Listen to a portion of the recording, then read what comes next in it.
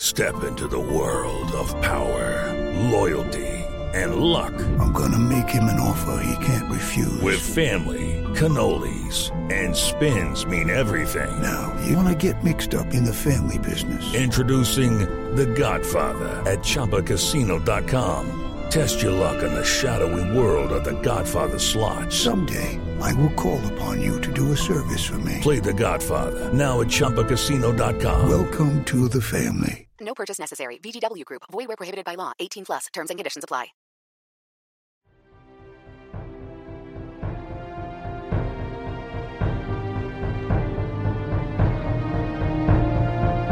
Having a miserable week? Well, hang in there, because we are back from our long hiatus with your favorite Avatar: The Last Airbender rewatch podcast. I'm one of your hosts, Zach Mohammed, and as always, I'm joined by my good friend and knuckle-cracking enthusiast, Jacob Redman. Jacob, how are you doing on this beautiful morning? I am doing great, Zach. You know, we went into the iceberg. We weren't there for quite 100 years, but we were gone a while. But we are back. We're out in summer, so now I'm sure the weather talk will be better. But yeah, we're back. I'm so excited to be back with you here today, Zach. Yeah, I'm excited to be back here too. I mean, it's been a minute. We haven't even talked for such a long time. It's like weird seeing your face once again, to be honest. It's like, it was just an interesting time, and I'm ready to just dig right into this episode. Yeah, I'm excited to be back. It's been busy on my end, but you know, things are like getting back to normal. Is that a thing? Like, that's exciting. Yeah, you're fully vaccinated, correct? Yeah, so that's like super exciting. How is the vaccine stuff over where you are? Yeah, I'm still not vaccinated yet. It's depressing. I've registered, but my age group is eligible for like late June, early July. So it's going to be a while before I'm vaccinated. And Canada just shipped in like the Johnson & Johnson vaccine that's been banned in so many countries. But lucky us, that's one of the vaccines we have an option to get. So that's great. Well, yeah, hopefully you can get that soon. You know, it helps a little bit that people don't really want to get the vaccine here. So if you want to, it was easy for me to get it. So that was, yeah. That's nice. Yeah. See, it's the opposite in Canada. Everybody wants it, and we don't have the resources to get it, sadly. See, I'd rather be there, but hey, that's just me.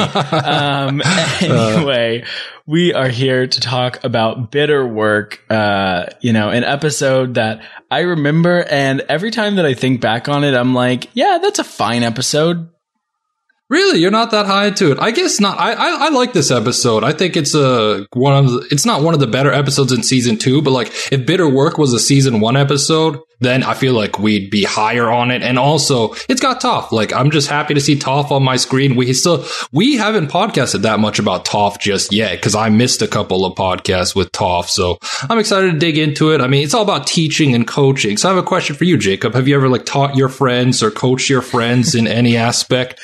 Well, I've actually become a bit of a teacher at work. There's some new people joining, like the desk that I work on. And so, yeah, like there are some people that I'm asked to coach, and I gotta say, I think I'm closer to Toph than Katara. It's not great. I'm not really good when people are like struggling. I'm kind of just like, all right, let's move on. Let's figure it out and let's get over this. But yeah, what about you, Zach? Are you a good coach? I used to coach basketball back in the day. I think with my friend, I taught a friend and my brother how to get really good at 2K, the video game that I always talk about. So then, yeah, that's all I do. NBA 2K. That's what I'm good. If anybody wants to get good at that video game, hit me up and I can give you some pointers. Yeah, I could definitely use that. I'd say I'm very mediocre. I'd say, yeah, I'm probably about exactly average at that game.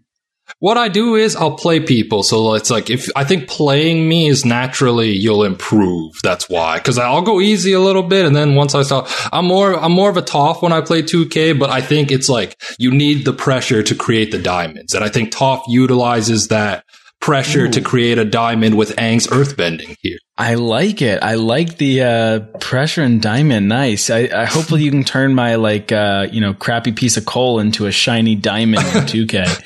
Do you have it on PS4? I'm just curious. I do PC? I have 2K20 on PS4. Yeah. Okay. Well, one of these days maybe we can fire it up. Who knows? Yeah. I think you'd realize how average I am, but hey. No, but I could help. I mean, what I did with my little brother, and I won't get too into it, but I would play him with the worst team. And then once he was able to beat me there, then we'd keep going.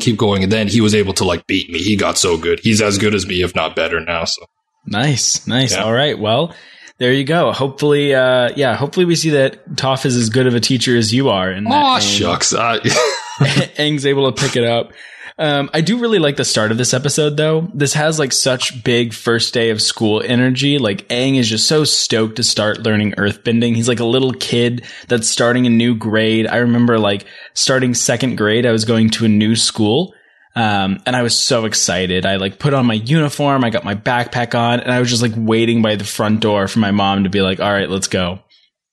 Yeah, Aang is so jubilant and happy in this opening scene, but Sokka is not. He like instantly wakes up Sokka, and Sokka starts grumbling. And to be honest, that's me when I get woken up. I'm like Sokka. I hate being like disturbed in my sleep, to be honest. So yeah, that's fair. I don't like getting disturbed in my sleep. Thankfully, I'm a very heavy sleeper. I very rarely wake up whenever I'm like trying to sleep, so that's very nice. But yeah, I think I'm more of a Sokka when I'm sleeping. But I'm definitely not a Toph. Toph here walks in, makes a big entrance. She explodes the tent that she's made, which is quite a pretty badass, to be honest. That's true. And then whenever Sokka gets upset, Toph just blasts him right in the air, sends like an earth column. And she sends, sorry, I don't mean to interrupt, but she sends him like 20 feet in the air. That's all I want to say. She just sends him 20, she launches him, man. Yeah, that's what I was about to say, is that, like, she's sending him so high up in the air that it's like, all right, like, is he going to land safely? Like, is this okay? But I think he's all right, He'll get worse. He'll get worse off later, but we'll get to that. Yeah, I love when Sokka wakes up and he's just like yelling gibberish. He's like, "You don't let Sokka sleep." He's just like yelling absolute gibberish while still half asleep and like hopping around in his sleeping bag. Nah, this was a great opening scene to start the episode.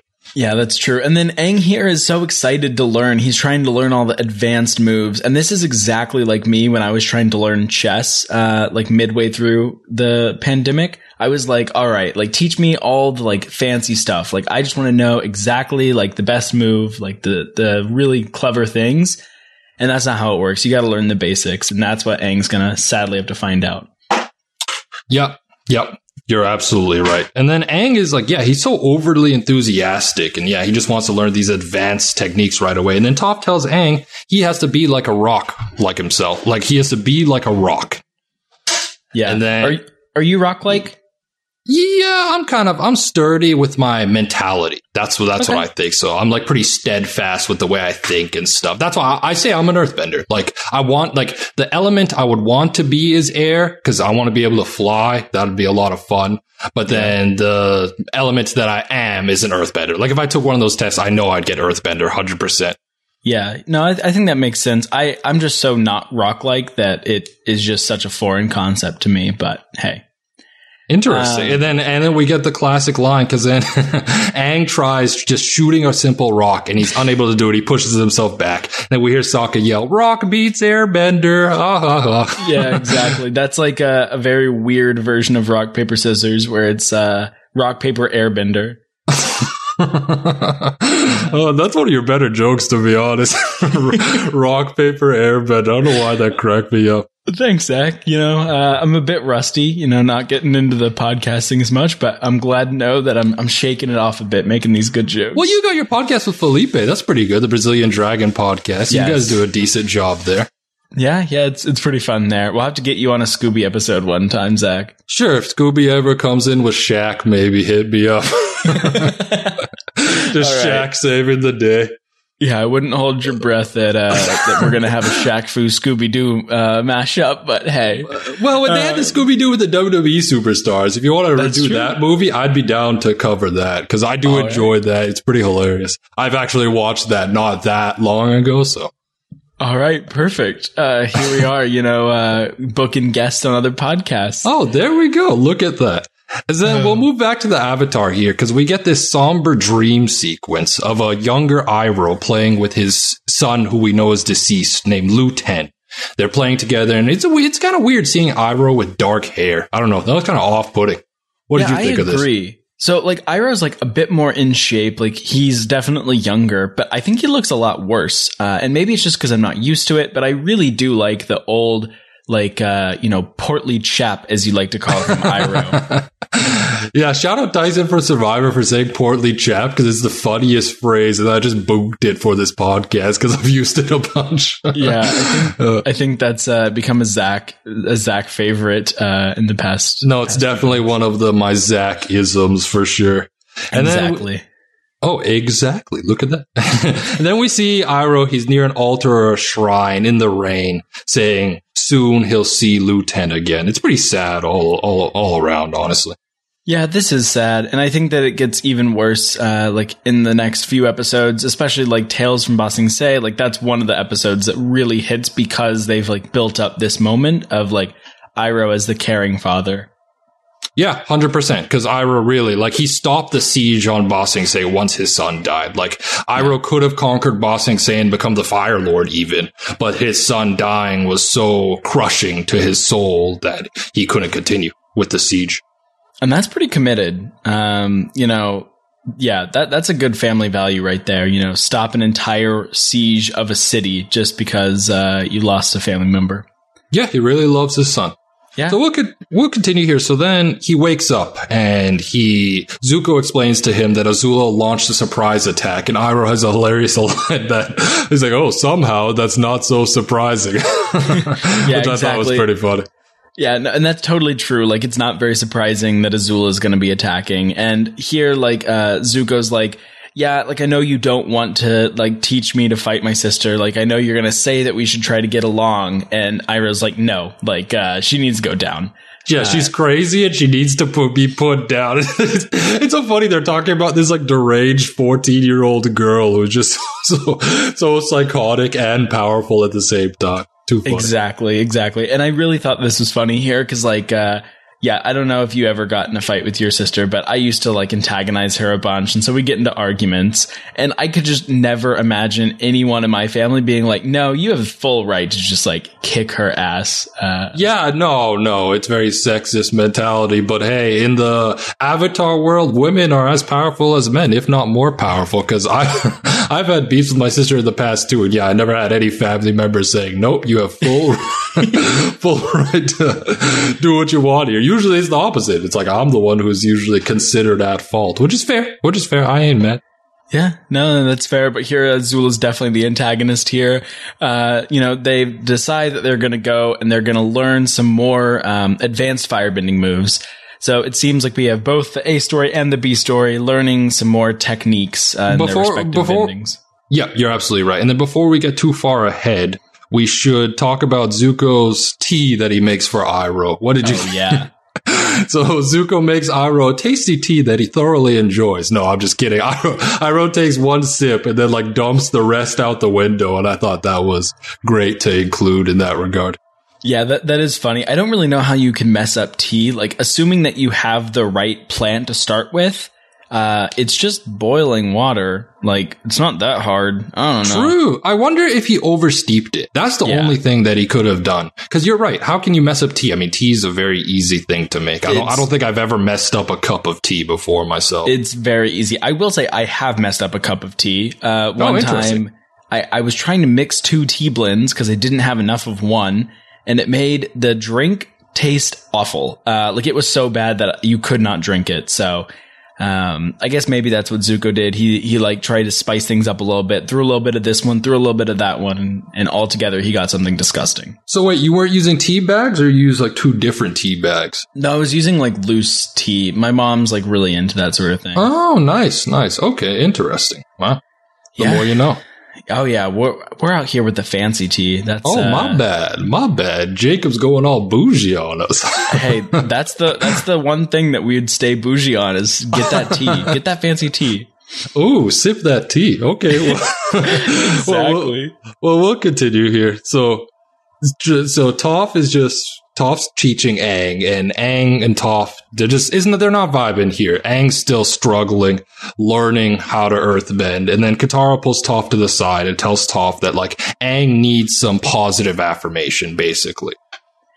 Yeah, I think that here is a really good explanation of the difference between an earthbender and an airbender. Like, Aang is trying to approach it from, like, a clever, like, different angle. He's trying to find the unique solution.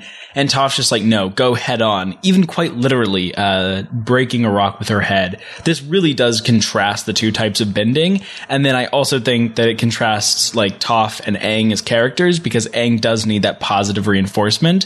And he needs more of a gentle nudge, as Katara calls it, which I think Toph takes a little bit too literally. Yeah, she does. She does. And I like how she's like, you can't approach her with no trickety trick. I was like, oh crap, Toph's just spitting bars now. Trickety trick. That's quite the line. Yeah. Next time I'm in a place where I'm, trying to seem cool, I'll pull out the trickety trick. Next time you're just tricking out in the streets of Chicago, you can pull out the trickety trick. The trickety trick. Exactly. But yeah, so then the next thing we see is like a bunch of different activities. It's kind of like a montage. We get like Aang carrying a boulder on his back. He's punching a rock. He's trying to balance on some columns. All the while, Toph is like kind of antagonizing him, yelling at him, telling him to be rock-like, throwing stuff at him. Classic training stuff. True, it's like a Rocky-esque training montage. Anything stick out to you in this montage? I liked how when Toph stole Sokka's boomerang, and the shot opens, and it's just like Sokka's head being pushed by like Toph's hand, and then Sokka just gives up, and then Aang takes the boomerang and starts playing like whack a rock with it, pretty much.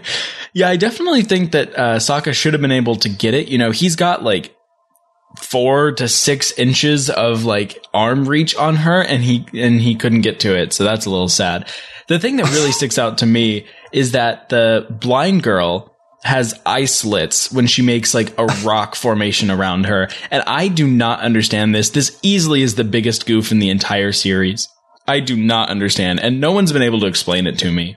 Yeah, I can't explain it either, but maybe Toph just likes it for the aesthetic. Maybe she thinks it just looks cool. And maybe she's like going to teach Aang that trick eventually, and she wants Aang to have the eye slits and know how to do it like that. I don't know. I don't know why. Is there some risk that Aang would forget that he has eyes? Like, would he forget? Like, I feel like Aang could just adapt it. Yeah, no, you're right. I mean, there's no explanation for this. I'm just playing devil's advocate. Hey, and then I think if you're right, then Toph really does not believe in Aang here. I mean, maybe she doesn't, but then Aang starts progressively improving as the montage goes on, because the last workout is like Aang with like a stone kettlebell, and he's on top of like 2 columns of rock, and then at one point, Toph shoots like a rock blast and like breaks both columns, and Aang is able to stay standing. And man, Aang must be effing yoked if he can, pardon my language, if he's able to like lift this stone kettlebell. Did you see like the workout he was doing here? Aang must be jacked, because that thing looked pretty heavy, and he wasn't using airbending. I've watched this episode 4 times for this podcast, so I paid attention to this scene, and he's not using airbending to lift up the rock. So pardon my language, but Aang's like exercise got me hyped, honestly. Aang must be swole. No, I mean, you're totally right. It's something about his like diet or something, because I could not do that. I'm like almost a decade older than Aang, and I would not stand a chance at even doing the like throwing the kettlebell and catching it thing. He's definitely very strong. You're totally right here. No, I was just so shocked. Shout out to my swole friend Pat. He'd love this scene, and he started his own podcast, actually, Natty News. So y'all should go check that out with Pat and his buddy Anwar. They do a great job talking about exercise and diet. So I'll shout out Pat, because he's written in feedback before. He's my homie, so I'll give him that Aang in there bump. Why not? Yeah. Pat is a good friend of the pod. Definitely, I should listen to that podcast, and maybe I could do the same workout that Aang's doing here. Yeah, they're really good. Like they're really helpful to like new people trying to get into exercising. Because like, spoiler alert, I'm like one of those out of shape individuals on the planet, and I still get a kick out of listening to their podcast. But yeah, we'll continue here. So then Sokka's trying to hunt this baby saber-toothed moose lion, and he's trying to launch this sneak attack. So he's on the tree. What did you think of Sokka's initial attempt at catching this thing? Do you think it was smart? Well, I think that Sokka could use Pat's advice here because Sokka's just not able to do anything here. He's trying to like sneak attack this little saber-toothed moose lion cub. And I think that like it kind of makes sense to jump out of the tree. But at the same point, like I think you could just like throw your boomerang at it. It's small enough. Like you probably could just stun it. Like I don't think you need the sneak attack part of it. But we see he like jumps down and instead of like delivering a hit to the thing, instead he falls through a little crack in the ground and becomes buried up to his waist, and is not able to get out. Yeah. And the thing is, Sokka's from the Southern Water Tribe. Why not set a trap? Like that's what I was thinking. He could just set a trap for this little thing, just have it in a net and just take it back to camp. Yeah. You would think that maybe he's only used to like ice traps or something. I guess maybe he would have fallen through the ice if this was in the Southern Water Tribe. That's not much better. But yeah, so Sokka then gets like stuck here, and yeah, he probably should have used a trap. The other thing is that this is a very small animal. We're talking like a small house cat size, if not smaller. Like, what kind of meat are you getting off this animal? Like, I don't know. I'm like trying not to judge him too hard, but this is like a snack at best.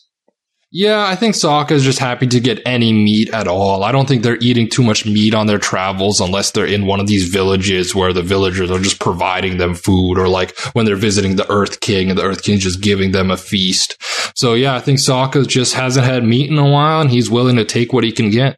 Well, he's going to be trapped in a hole for his I guess crime against this saber-toothed moose cub.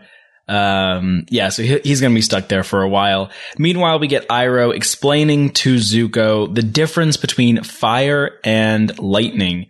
This was kind of interesting. You know, he calls lightning the cold-blooded fire. He says that it's like, it's essentially fire, like without aggression. I think that's interesting. I've never really thought about lightning in that way, but it is accurate. Like it does kind of make sense. It does feel like the cold fire. Yeah, I agree. I have that in my notes as well. Cold-blooded fire. And it's a cool description of lightning, to be honest. It's just like makes lightning sound that much more epic. Yeah, exactly. And I think that here Iroh's saying that like lightning is positive and negative energy coming together, essentially making Iroh just Duracell or like Energizer. Like he's just a battery at this point. Iroh just a battery that's just large and in charge. Just a bit. Iroh's one of those like huge batteries for like the little baby monster truck things. That's what he is. I heard that joke there, large and in charge. Don't think you're about to get away with a pun without me calling it out. That's hilarious. Large and in charge. Oh, shucks. Thanks, Jacob. But then Iroh shoots this huge lightning bolt, much to Zuko's amazement. Yeah, he really takes that yin and yang and puts it together, and he's able to shoot the lightning. Pretty impressive here. Zuko's like stoked. He's like, all right, I'm ready to do it. He tries and he fails. He literally just creates an explosion in front of him, and he sends himself back about as fast as Aang did when he was trying to earthbend. Yeah, and this is kind of embarrassing. Just like it exploding in your face. If I'm Zuko, I'd be so disappointed. Then the look on Iroh's face, Iroh just like looks down and like shakes his head. Yeah. Iroh does look very disappointed here. This kind of makes me think, like, what is the process to learn lightning bending in the first place? Because it seems like unless you're getting it perfect, you're going to cause some sort of explosion as like the battery comes together. So like it seems like you either get it right the first time or you have to like get exploded. Like it doesn't seem great. You're right, but I think Zuko needs to go to the school of air bending and just like meditate. He's got a lot on his mind, and I feel like Iroh was saying, to truly master lightning bending, you have to be at peace with yourself, which Zuko, as we know now, is still dealing with a lot of inner turmoil, as they put it. Yes, Zuko here is like yeah, he's definitely like fueled by his rage and aggression, which is what Iroh says he can't do. Yes. I know this is skipping to the next scene, but I think it's just so funny that when we get back to Zuko, he's like, everything's blowing up in my face like it always does. And it's just like, it's such a brooding thing to say. Like, that's such a, I don't know, teen angst thing. It just captures like me at 15 so well. And that's why I'm not like, I like Zuko, but I'm not like the biggest Zuko stan, because a lot of Zuko's plot is like just teen angst. I think I'm more of a fan of almost like season 3 Zuko. Season 2 Zuko's great. Don't get me wrong. I think the B story sometimes upstages the A story. And like Zuko alone is fantastic. One of the best episodes in the series. For sure. But like when Zuko's like this, just like struggling, because Zuko is the worst student ever, to be honest. Like I kind of feel bad for Uncle Iroh trying to teach him any technique, because he just doesn't learn and just isn't willing to learn unless he gets it perfectly right away. And even at the end of the episode, I'll skip even farther ahead, where he's just like, oh, you're not going to teach me, you're not going to strike me with lightning, well, I'll just go do it myself. It's like, come on, Iroh's trying to teach you this badass technique and you can't even just let him like explain to you why he shouldn't shoot lightning at you. Like, come on, Zuko. I think I expected a little more from Zuko here. Yeah, and it's so weird seeing it in contrast with Aang, who like he's not able to get it either, and Aang decides to reflect. He decides to like, you know, really try to center himself, try to be positive, and that's just so much better. Like seeing them together, or like seeing them like contrasted against each other, it just is so clear why this is the better mindset. Yeah, and Aang, I guess maybe because he's an airbender, he's a much, much better student than Zuko. Even when he's not getting it right, Aang is still he's reflecting upon his mistakes, wondering what he did wrong. And I guess we should move on to the next scene now, because we skipped pretty far ahead. Yeah, so we're gonna see like despite Aang being a good student with a good mentality, he's not able to succeed. Toph decides instead of trying to get him to move rock, she's gonna try to get him to stop a rock. And so she gets a rock at the top of the hill. She's going to send it at him, and he's going to have to stop it while it's like barreling towards him. Does this seem like it's going to make sense? Like if I can't lift something, there's no way I'm going to be able to catch it.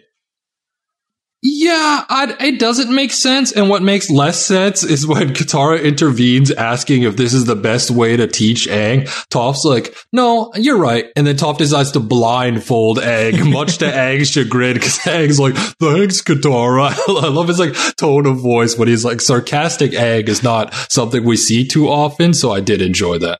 Yeah, I enjoyed that as well. But then, we see that this is not going to be successful. Toph sends the rock down at him, and as the rock gets closer, instead of stopping it, he jumps over it, and it leads Toph to really chew him out, calling him a jelly bone wimp. Zach, are you a jelly bone wimp? I kind of am. I can't. I'd be lying if I said I'm not. I avoid physical confrontation, so you can call me a jelly bone wimp, and I won't get too offended necessarily. What about yourself, Jacob? Would you get angry if somebody described you as a jelly boned wimp?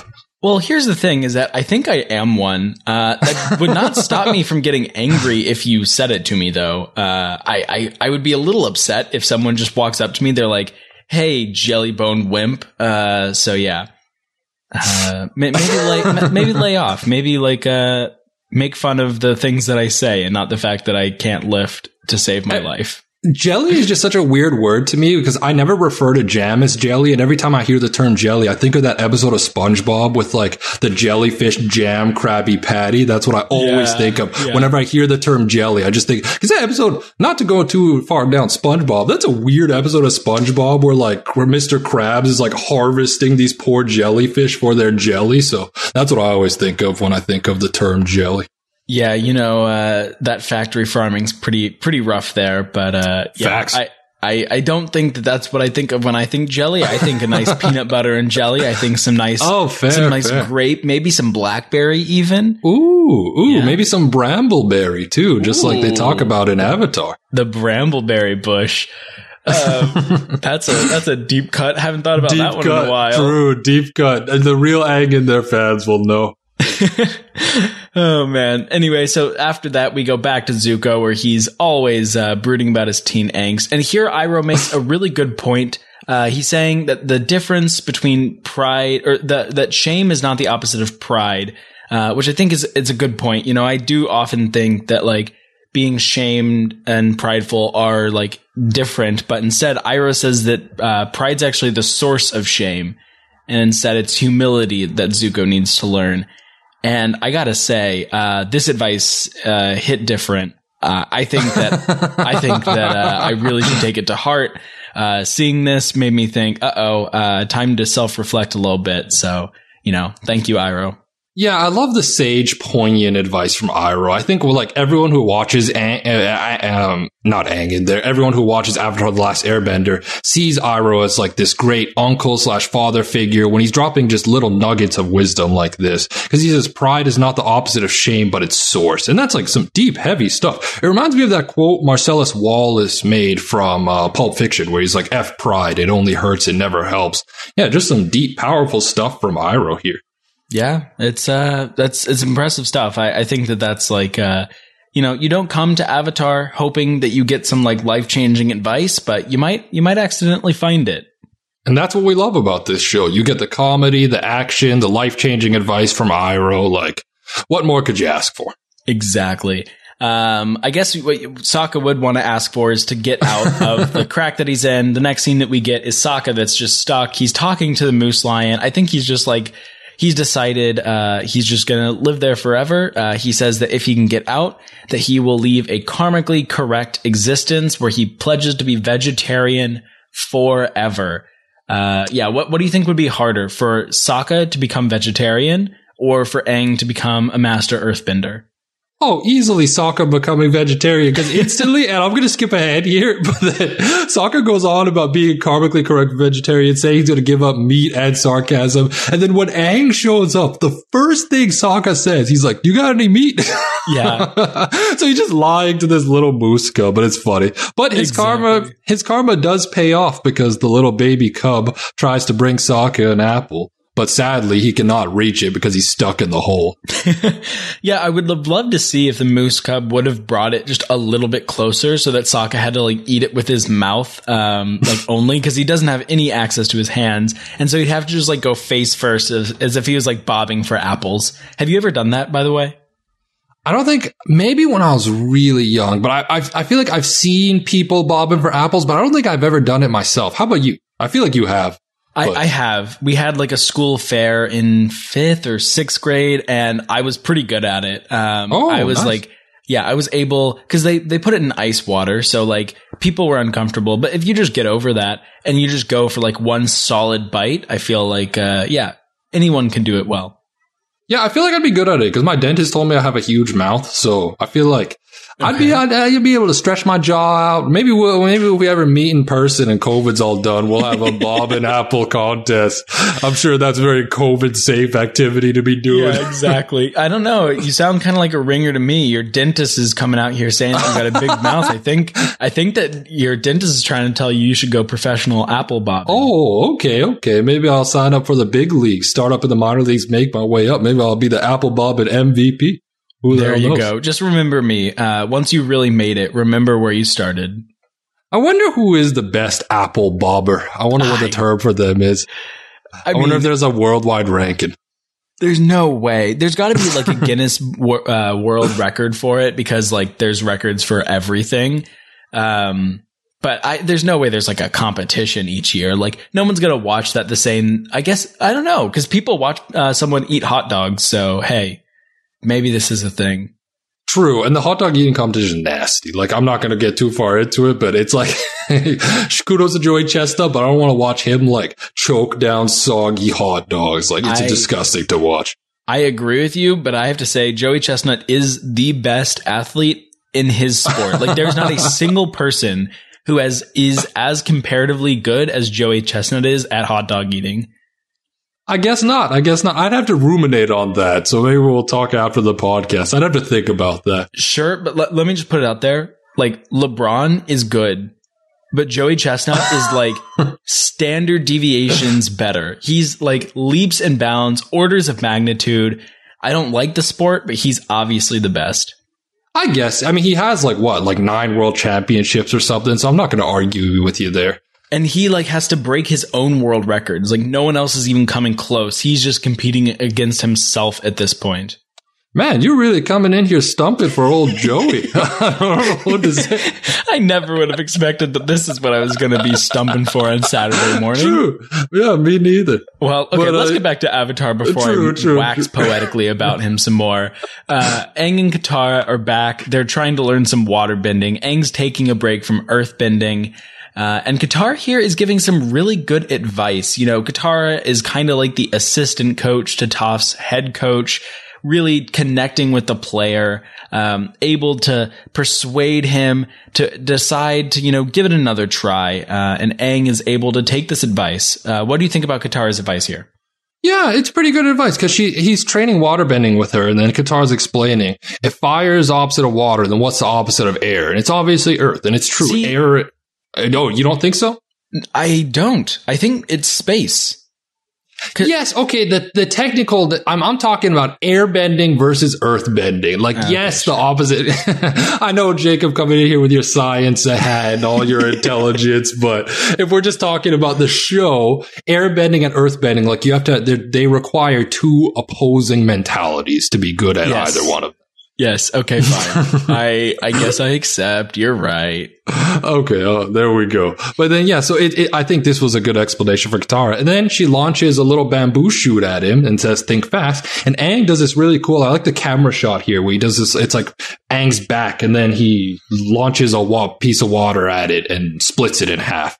And she tells him like, yeah, you have the reflexes of a true waterbending master. And then Aang says, thank you, Sifu Katara, which is what she was looking for earlier, because Aang did not refer to her as Sifu earlier in the episode. Yeah, I'm not sure that anyone's ever called me like master or like thank you, like oh great teacher or something like that. That would be nice. I think I would like if someone like respected me so much in my field they were like, oh, thank you, Sifu Jacob. Yeah, nobody respects me in anything like that, so I don't think I've ever been referred to so fondly as Sifu or master in anything. But luckily for Katara, she's such a good waterbending trainer, she gets that title. So good for her. After you teach me 2K and I can beat all of my friends, I'll go ahead and hit you with that Sifu Zach.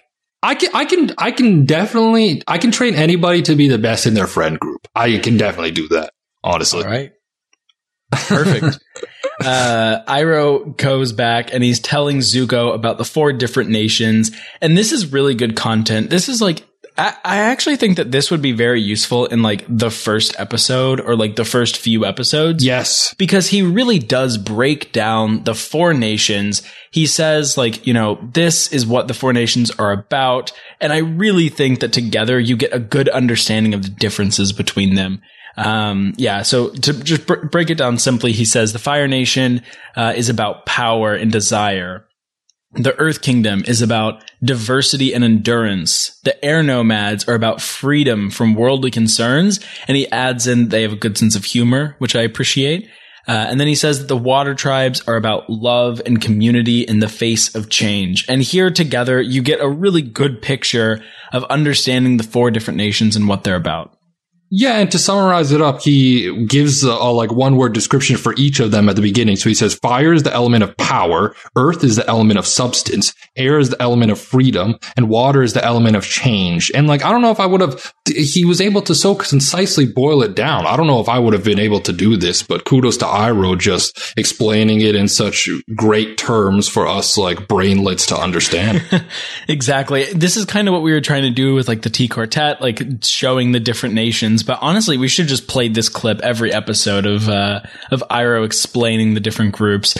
One thing that I think is very impressive here is that in sand with a stick, he's able to perfectly draw every single element and every single, different symbol and then put them all in a perfect circle. This would put my art skills to shame. I can't draw a straight line to save my life. No, and Iroh must have gone to like firebending art school or something. He must have had like a master's in art or something because he's able to draw everything perfectly with a stick and sand. Yeah, he's definitely got his MFA, Master of Fine Arts in sand drawing or something like that. This kind of reminds me of like people like sometimes you'll see like people on the street that are just like making like quick little art and like it looks so simple, but then they put it all together and it's like a really pretty piece of art. One time I was in New York and my sister, like someone drew a picture of her like on the subway and like just in like a few stops, it looked like perfect. And I was like, dang. That's pretty good. Yeah, I remember I had a substitute teacher in my grade 10 auto mechanics class who didn't know anything about auto mechanics. Then he just spent the whole class drawing every student. And he drew a picture of me. And I was like, wow, this is like, it actually looks like me. That's what kind of shocked me. I have to say, That's odd. For a teacher to just be drawing the students. Yeah, I mean, hey. I don't know. He couldn't teach the class. So then we were all just like, he was like, I like to draw. Would anyone like a self-portrait? And we were all like, sure. We didn't mind. I liked it because I hated that class. I thought I was so crap at auto mechanics. I just knew nothing about like pistons and cars and stuff. So I liked the change of pace myself. So let's go into this auto mechanics class because I've got some questions. Were you actually doing work on cars, or you're learning like the theory of like, oh, this is like brake fluid? We did some work on cars, but very little, honestly. And on the work on cars, like, I assume that you're not getting paid for it. So it's just like someone is just getting free work from students. No, they had like these stock, like broken down cars that we just worked on. They had like a workshop for them. Yeah. I was only at that school for 1 year and then I switched back to my old school. And 10th grade was a weird time. I transferred schools and then I went from being like a bench player on the basketball team to being the second best player, but at a horrible school. So it was an interesting year for sure. Nice. Would you rather be a big fish in a small pond or small fish in a big pond? That's a good, tough question. For basketball, I actually preferred being the small fish in a big pond, but really? Overall in life. Yeah, because we were crap. I was about to use a no-no word. We were not a good team. If I'm the second best player on a team, that's a very bad team. See, but I think that it'd be fun if you're getting like more playing time, like you're getting in the game, at least you're getting to practice. You're right, but it's not fun when you're losing every game. And we lost a lot. Like, I had a good, like, I scored 28 one game. That's my career high in high school, but it wasn't fun. Like, I had 20 in the first half, but it wasn't like that game we won, but the games, it was, the losses hurt more than the wins, to be honest. The more than I appreciated the wins. The losses just hurt more. Yeah, I kind of get what you're saying there. You know, I played some intramural sports in college, and like there are some where we just like absolutely be trash. Like we're gonna lose the game. Like we have absolutely no shot. And I felt like those were actually the most fun because like I know that there's nothing I'm competing for. Like I'm just trying to have a good time. I'm just trying to make like a good play or improve, and I wasn't too worried about the dub. True. If I went to college or if I played any sports now, I don't mind losing. But back in high school, I was just an uber competitive guy. I hated losing so much. So I play some basketball with some friends at work, and I'm so bad. Really? Like, I'm not very good. And I apparently have a Redmond curse where any team I'm on will lose. And that even includes if I'm just like the seventh person in a 3-on-3 and I'm subbing, my team will still lose. Damn, that's something I could help you with if I ever come to Chicago. Because I've coached basketball before. That I could, 2K aside, I could help you improve if you're a natural athlete, I can help you improve as a basketball player. Because I'm skilled enough. I'm not athletic naturally, but then because I've been playing basketball from such a young age, I could help you with that. But I think we went very deep into the sports ball talk. I got the transition ready. So like you're going to be able to help me learn. Ira says that he was able to learn from other elements to make his own bending better. Ooh, nice. Yeah, and my apologies. Go. Jacob, you've been on point in your transitions today, and I'll apologize to all the fans who are not fans of sports. Sorry, I know a little bit too much sports ball talk.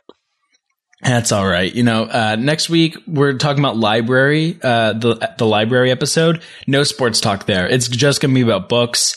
Essentially, it's going to be like a book club. So get ready. True. Facts. I'm excited for that. But then, yeah, Iro says he learned this technique from the waterbenders and then he'll reveal it to be redirecting lightning. How did he learn this from the waterbenders is my question. I think it's kind of like, you know, that sort of flow where like things go in and out. I don't really know.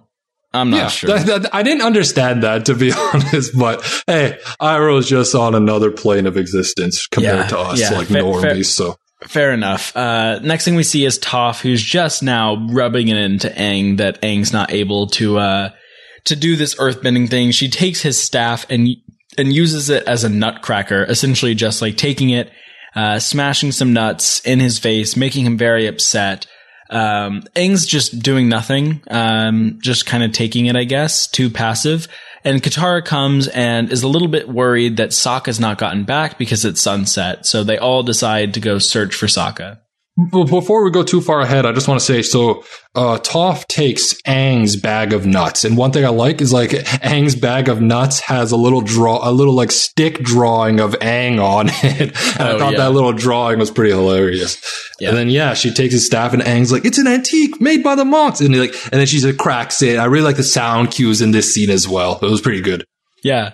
I agree. Meanwhile, Sokka is still just in the hole. This is where he says he's going to give up meat and sarcasm, essentially reducing him to a bland character with nothing. But then, Aang shows up. The first thing he asks for is some meat. Sadly, Aang, the vegetarian, does not carry beef jerky in his pocket. If only he had Katara's seal jerky from episode 1, or that piece of fish that she keeps. What a callback. Yeah, I mean, you've called back to it many times, but I've forgotten about that, Zach. Really? You're the one who always calls back to it, but we'll call back to it once again. I guess I'm just rusty. I forgot about that. This is a perfect moment for the fish that Katara carries in her pocket all the time. Wow. Thank you so much. Was it fish? I'm trying to remember. Yeah, it was like a small little fish that she threw at the penguins in the first episode. Oh, there we go. Pocket salmon or something like that. Pocket salmon. There we go. Her pocket fish. Oh my gosh, Zach, I can't believe I almost forgot it. Thank goodness you're here. Oh, well, that's what I'm here for. Just the random callbacks. Just bringing us off topic per usual. Honestly, that's what I'm here for. Few people have mastered the art of the callback. You know, it's a lost art, but Zach here's got it right here. Sifu Zach with the callback. Oh, shucks. Well, look at that. I've already been upgraded to seafood. So then we cut to Aang, and my transitions are not on point as Jacob's, but we cut to Aang here, opening up to Sokka. He's just saying how it would just be really uncomfortable for him to get Sokka out of the hole. And I like Sokka this scene because he's incredulous the whole time. He's like, yeah, I know how you're feeling. Like all the while being stuck in the hole and Aang not being able to get him out. So this was a really fun scene. Yeah, this was funny. There's lots of like jokes that they're making the whole time. Like Aang's like, I feel like I'm stuck between a rock and a hard place, and Sokka's like, I couldn't imagine it. Yeah, good stuff from Sokka here. This is a good Sokka episode, I feel like. Yeah, I agree. This is a good Sokka episode. You know, it's kind of sad that Sokka's good episode includes him literally stuck doing nothing, but he's at least coming with the jokes. Sokka also introduces Aang to Fufu Cuddly Poops, which is the name that he's given to the saber-toothed moose lion cub. Yeah, and I guess if he's naming it at that point, he's resigned to the fact that he's not going to eat it, because I don't think I could eat something that I've named Fufu Cuddly Poops myself. Yeah, like definitely, because it's not appetizing to eat something cuddly poops. Like, no thanks. I'm here for sanitary food only. Oh, true. I didn't even think of that. Look at that, Jacob. No E. coli in your future. Nope, no E. coli for me. Aang here then asks if the saber-toothed moose lion cub has lost their mom, and just then the gigantic version of this little animal arrives with horns and with saber teeth. Really quite the intimidating creature. Yeah, pretty terrifying, honestly. I don't got much else to say besides I wouldn't want to run into one of those in real life. It's like 20 feet tall, too. It's tall. Yeah. No, this thing is like massive. You know, I was saying the cub is like a little house cat. This thing is like an elephant. It's gigantic. Yeah. It's actually a little surprising that the cubs are ever so small. Like, they just must pop out so easily in birth. It's just like, bloop. Like, it's just so small. Bloop. I like that sound effect. So then we cut back to Zuko and Iroh, and Iroh's teaching Zuko how to read direct lightning, and he says, so you bring it down into your stomach because your stomach is a source of energy. It's like, or your stomach is like a source of energy, has like a sea of chi, but in his case, it's like a vast ocean. And I like how Iroh laughs at his own joke. That you cut to Zuko, and Zuko just like stone faces it. Yeah, this is the type of joke that you'd expect to hear in like college stand up. It's like, oh, like, you know, they say that I've got like or your stomach's the sea of whatever. I've got the whole ocean, and then like one person laughs, everyone else is quiet. Yeah, but Iroh doesn't care. He makes the jokes for himself. Oh yeah, it reminds me of the last episode we covered, or one of the last episodes we covered, where Azula is making a joke to Aang, and she's like, come on, you can laugh when she does the impression of Zuko. I thought that was pretty funny too. Yeah, this is a whole family of people who are full of comedians, and they only make themselves laugh, apparently. Yeah, right. True. That's actually exactly how I am. I make a ton of jokes I find hilarious. Other people don't find them funny, and whatever. Like, that's their loss. I know I'm funny. Yeah, I'm in the same boat. I make a lot of jokes that only I laugh at, but I don't care. I've seen people listen to our podcast, and I think we're both pretty funny guys. I think so. I think that's a fair thing to say. Go ahead and pat myself on the back a little bit there. Thank you, Zach. Oh, no problem. So then we'll continue here. So Iroh says the stomach detour is critical because you don't want the lightning to pass through your heart. And then Iroh does the wave and tells Zuko to feel the flow. It's weird seeing like a modern dance move in Avatar, honestly. Yeah, that's fair. Is there a better organ that this could go through? Like, I know that Iroh really appreciates his food. Like, is he worried that he might mess up his stomach? Like, should this go through one of your kidneys? Like, you got two. Why not have it go through one of them? I guess. I don't know. But then what if, I don't know, maybe it messes up your kidneys more than it messes up your stomach. I understand why they don't go for the heart, because a bolt of lightning can like stop your heart. So that makes sense. But yeah, I don't know if there's a better organ. I guess not. I guess this. I don't know if when he says stomach, he refers to like his whole belly, or he just means like the actual stomach organ. I don't know. I took this very literally because I was thinking like maybe the gallbladder. You don't need that. Maybe the appendix. Ooh, the appendix would be a good one. Even if it just fries up, like who cares? Yeah, exactly. Maybe that's actually why we used to have an appendix, is that we used to all be firebenders and used to be able to have this like organ that lightning could go through, but no more. If only. Do we actually know what the appendix did? I'm sure someone does. Yeah, I bet Daniel will know for sure. One of our smart listeners can write in and explain what the appendix used to do. That would be very helpful, because I'm not totally sure, and probably Zach, you don't know either. Nope. I don't know a lot of things, and that's one of the many things I do not know. That's fair. But then, so Zuko wants Iroh to shoot lightning at him, and Iroh's incredulous, and he's like, I'm not going to shoot lightning at you. That's dangerous. You should only use this technique if you absolutely have to. And this is where Zuko's like, well, then I'll find my own lightning, and he rides away on his ostrich horse that he stole. It's just like one of the most brooding things ever to be like, I'll find my own lightning. It's like, all right, dude, like, calm it down. Like, Iroh's totally right here saying that hopefully you never have to use this technique. Like, it is dangerous. You shouldn't be trying to do this. And Zuko's like, you know what? If you won't do this, I'll find someone who can. Yeah, pretty much. You summed it up quite well. I mean, the thing with Zuko, it's like, Iroh is the best teacher you can have. Like, you should listen to him. Iroh is like one of the best firebenders to ever exist. I think he's the only firebender who actually like passes over to the spirit world. I don't think any other firebenders do that. So it's like, he's one of the most powerful firebenders in history, and you have this like great resource and you're not listening to him. Like, come on, Zuko. Yeah, it's rough out here. It's hard to take advice sometimes when you need it, but what can you do? The next thing that we get back to is the huge saber-toothed moose lion, the big old mama running at Aang and Sokka. Aang at first is trying to like get around the beast. He's trying to distract it. All of these things are leaving Sokka vulnerable, and they're just like an airbender would do. They're typical distract and evade techniques. It's the stuff that we've loved Aang doing before. Like, every time he does this in a fight, we're like, oh, that was so cool. Like, he's using airbending so clever here. But here, it isn't going to work. The mom is just going head on, always attacking Sokka. And Aang realizes that he can't do this like an airbender. He's got to act like an earthbender. Yep.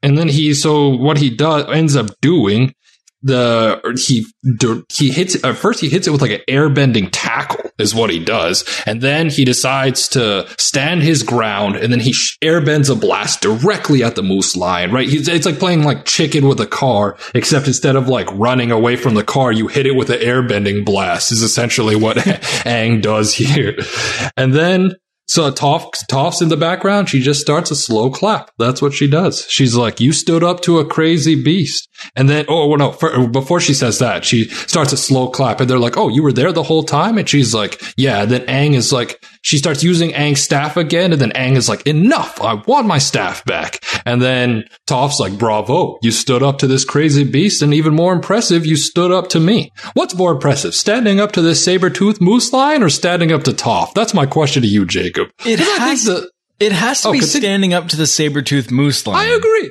Yeah, because with Toph, like, you know, you could talk it out, like, you could communicate with her. Like, she's also, like, a 14-year-old, or, like, even younger, right? Like, 12-year-old girl. Like, yes, she can earthbend, but, like, I don't know, like, you can talk some reason into her. The saber-toothed moose lion, like, no, you literally have to beat it. And if you could, like, if Aang was not a bender here, there's no chance that he could beat, the saber-toothed moose lion. He could still grab a staff from Toph. Yeah, I know we've been gassing ourselves up and patting each other on the back on this podcast today, but Toph's hubris here was a little much for me because I completely agree with you. The standing up to the saber-toothed moose lion was much more impressive than standing up to Toph. But, exactly. Oh well. Yeah, but then Aang, you know, is able to, you know, stand his ground. Toph then says to stand up and move some rock. Aang is able to successfully earthbend, and Toph calls him a true earthbender. Aang then tries to get Sokka out of the crack, but Toph's like, no, let's not do it. You might crush him. Great call here. I would also not trust Aang, who's just learning. Yeah, no, that's smart. And then I like how she unceremoniously gets him out of the hole. She like just stomps, pulls him up, and then just like drags him by his hair out of the hole. Poor Sokka. Rough episode for him. Yeah. Because then before... Oh, continue. I was going to say this is like another time where it's going to hurt pretty bad because he isn't even able to brace his fall, so he just kind of hits himself in the face. And he must be so, like, his limbs must be so, like, cramped and loose from being stuck in the hole all day. Yeah. Oh my gosh. Hopefully he's not claustrophobic. Yeah, hope not. So then the final scene of the episode, we have Sokka. He's explaining it to Katara. He's like, man, living in that hole or being in that hole the whole day, not knowing if I would live or die. It makes a man think about what's really important. And as Sokka is about to say something poignant for the first time ever, Aang cuts him off and is like, hey, look what I can do. And then shoots a huge, or earthbends a huge boulder, which admittedly was pretty dope, but like, I feel bad for Sokka. I wonder what he was going to say here. Yeah, you know, maybe he was going to like write off sexism for the rest of his life. Interesting. Maybe he was going to like have some philanthropy. He was going to give back to the community. He was going to like try to go and teach some kids some, I don't know, boomerang stuff. I don't know, but we'll never know. We'll never know. That's lost to us forever. Lost to us forever, just like Zuko being lost atop this cliff. Look at that. Look at my... I learned from the best of them. I learned from Sifu Jacob how to transition. You're killing it out here. Yeah, so Zuko is up at the top of the cliff while a thunderstorm's going on, lightning all over his head, and he's just screaming at the clouds to hit him with lightning. He's saying that they've never held back before and that he just wants to be hit by lightning so badly. The storm's not going to give it to him, I guess. And he just falls to his knees in tears and gives out a big yell. Yeah, like tears streaming down his face, the music swelling. See, this like makes up for the teen angst because this is a very powerful scene, honestly. Yeah. So makes up from the teen angst from earlier. Yeah, I agree. Ben wrote in and said that the ending of this episode gave him chills. I totally agree. Like this episode really does end quite well. Oftentimes the Avatar episodes end on a bad note. I've noticed this like a lot while rewatching it. Is that they don't end off like happy. They end off with like the Fire Nation, like finding some like blimp or like people like, you know, planning an attack, or even this episode with Zuko upset. But this one really hits very well. And I feel like this is like, this is a great ending to the episode. And maybe I'm just emotional, but I was tearing up a bit. No, it's right. You're right to tear up to a scene like this, honestly. This really makes you feel for Zuko and his pain, his struggle, what he's going through. Because not only will he never be able to master lightning bending if he can't conquer his inner turmoil, but he'll never be able to live at peace if he's unable to conquer it. So you really feel for his struggle here. Yeah, I agree with you there. Very sad episode from Zuko. You know, you really wish well for him. But that's the episode for you. That is bitter work. Not too bitter to recap. I had a great time here. What are your thoughts on the episode, Zach? Yeah, it's a good episode. I like the contrasting teaching styles and the contrasting learning styles of Aang and Zuko, respectively.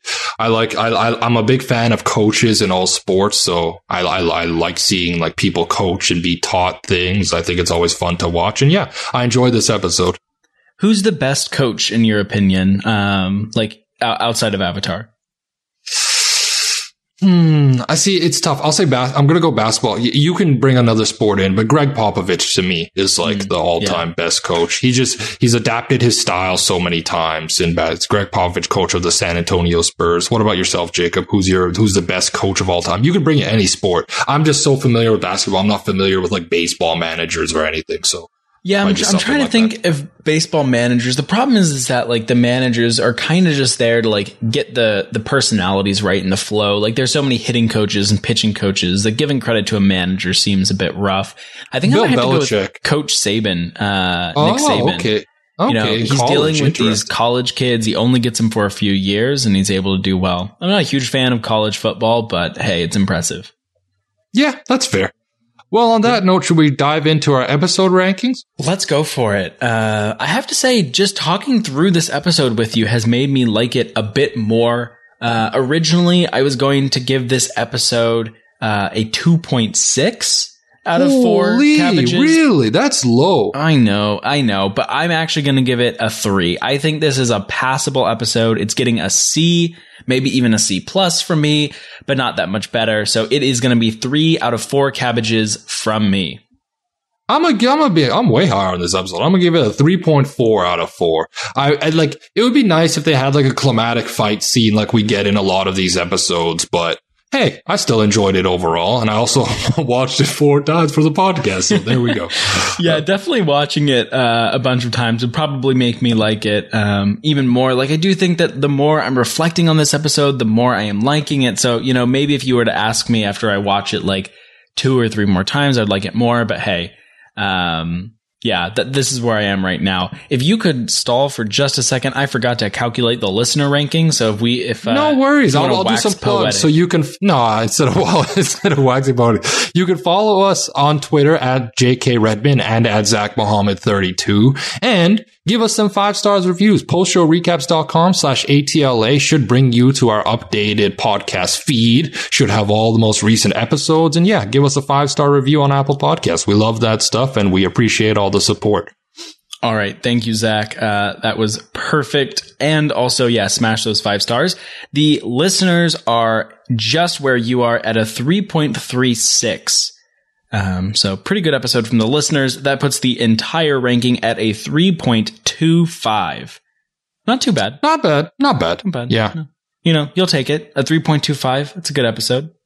Well, there's no battles and no T-Quartet, so are we done here? What do we got? I think we do have one piece of listener feedback, and we also have a bit of Avatar news to get into. Yeah, true. You're absolutely right. We're going to debut a new segment here called Avatar News, where we dive into the news in the Avatar world, because there's always like little bits and nuggets of news from Avatar, so let's get into it. Yeah. So thankfully, we had that Netflix series. We had the creators get booted, but thankfully Nickelodeon was not going to stand for it. The Avatar, The Last Airbender, will be coming to, Nickelodeon. They're going to be having an Avatar Studios. This Avatar Studios is going to have at least one, animated film, and as well as a TV show coming out soon. And the creators are involved. So that's very exciting.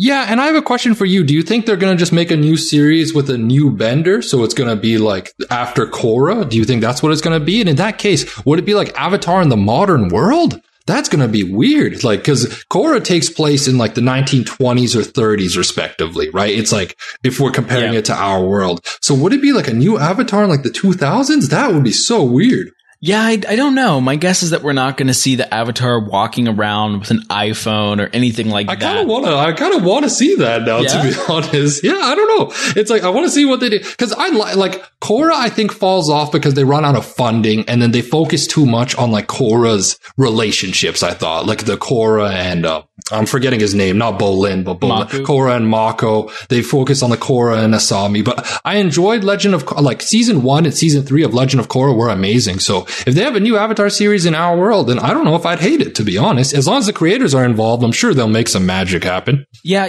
I think they might go backwards. I think we might be seeing like Avatar the First Airbender.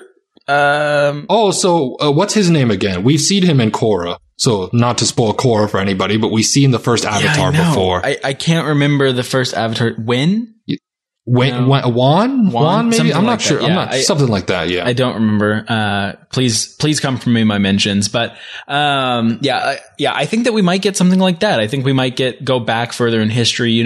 We do have the Kyoshi novels and we have some, like comics about like Roku and some stuff between Avatar, but we don't have a ton going further back. And I feel like there's a lot that we could explore back there. So I think that might be where we're going.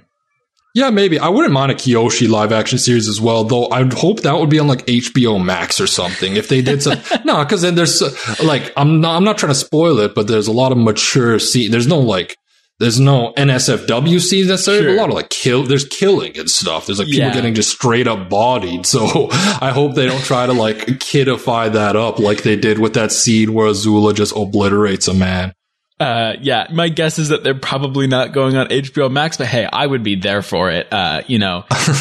We've been talking about how often these Avatar characters would be dead. If they were in an HBO Max or like Walking Dead type world, I'd love to see it. But yeah, so that's the Avatar news we have. It's super exciting to know that the series that we both love so much is still having new stuff come out about it. Especially if the creators are involved. I have lots of faith that it'll be done well. So that's exciting. And we'll check back next week with any Avatar news. Yeah. And feel free to send in. What's our email again? Avatar at Post-Show Recaps? Avatar at postshowrecaps.com is where you can leave your feedback. Please do write in with your rankings for the episodes. Remember, it's between 0 and 4 cabbages. You can also write in any feedback like Victor did. Victor actually had a great hypothetical I wanted to tackle with you here before we wrap up, Zach. He asked, imagine in an Avatar multiverse if we lost Prince Zuko this episode to the lightning. So let's play it out. Spoilers will happen for sure. We're going to spoil season 3. What would happen? What would Aang even do if he lost? Aang, he probably loses to Ozai, and then the world is probably done. Unless Iroh takes on the mantle of his firebending teacher. That's the only thing that could save him. I don't know. I think I have a dark horse that I'd like to teach him. You might be thinking, I might be thinking John Zhang, the deserter who could have been a good teacher. But no, I'm going to go with Che, John John's sidekick. That's who I want teaching Aang.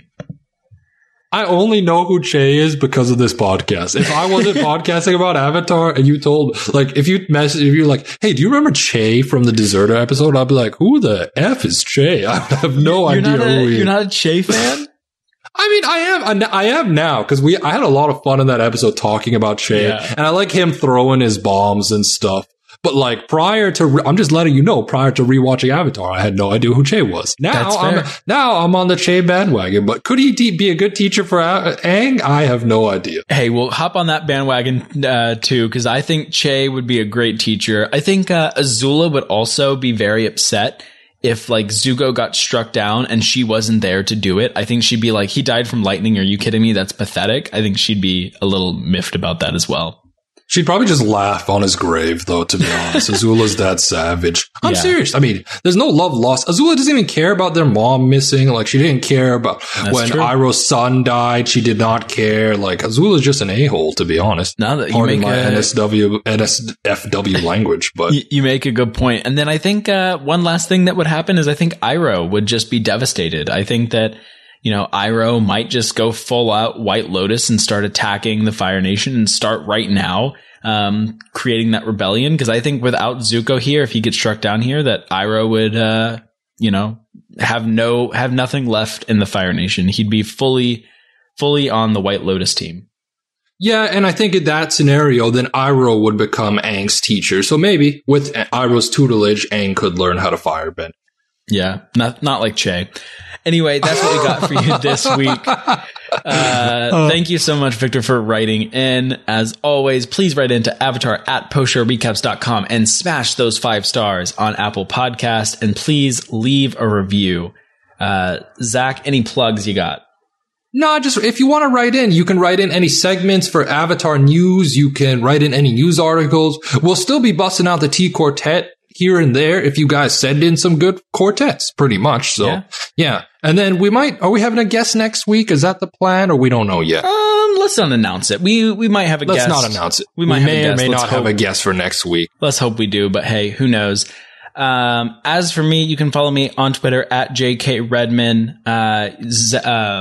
Felipe and I are breaking down Scooby-Doo movies over on the Brazilian Dragon podcast with some Scooby snacks.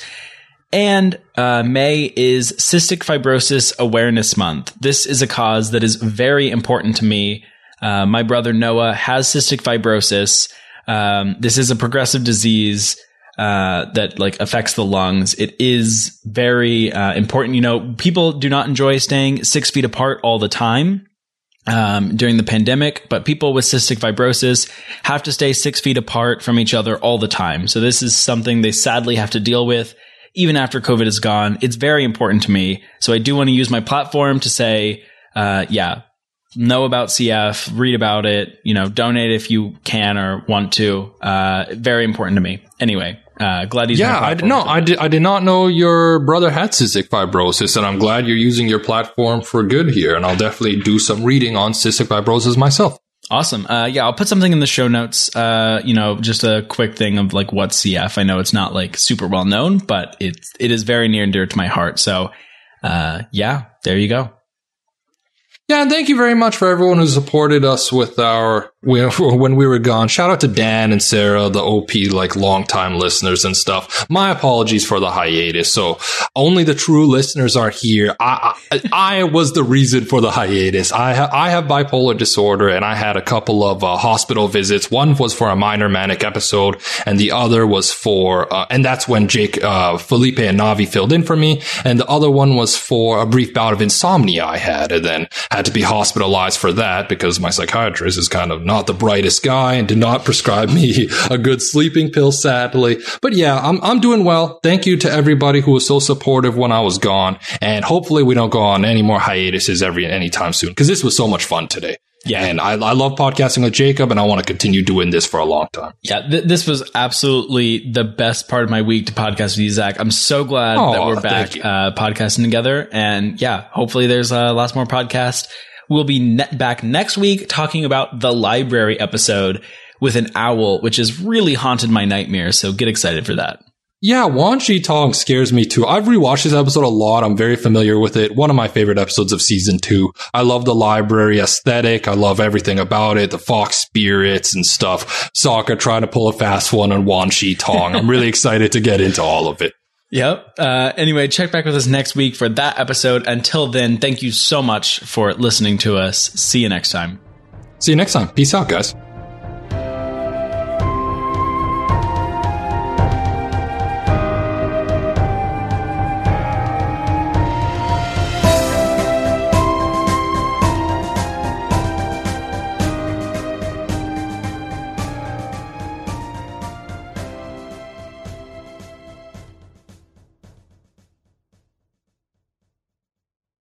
It's time for today's Lucky Land horoscope with Victoria Cash.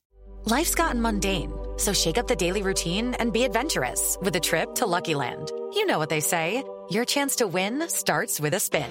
So go to LuckyLandSlots.com to play over 100 social casino-style games for free for your chance to redeem some serious prizes. Get lucky today at LuckyLandSlots.com. Available to players in the U.S., excluding Washington and Michigan. No purchase necessary. VGW Group. Void where prohibited by law. 18+. Terms and conditions apply.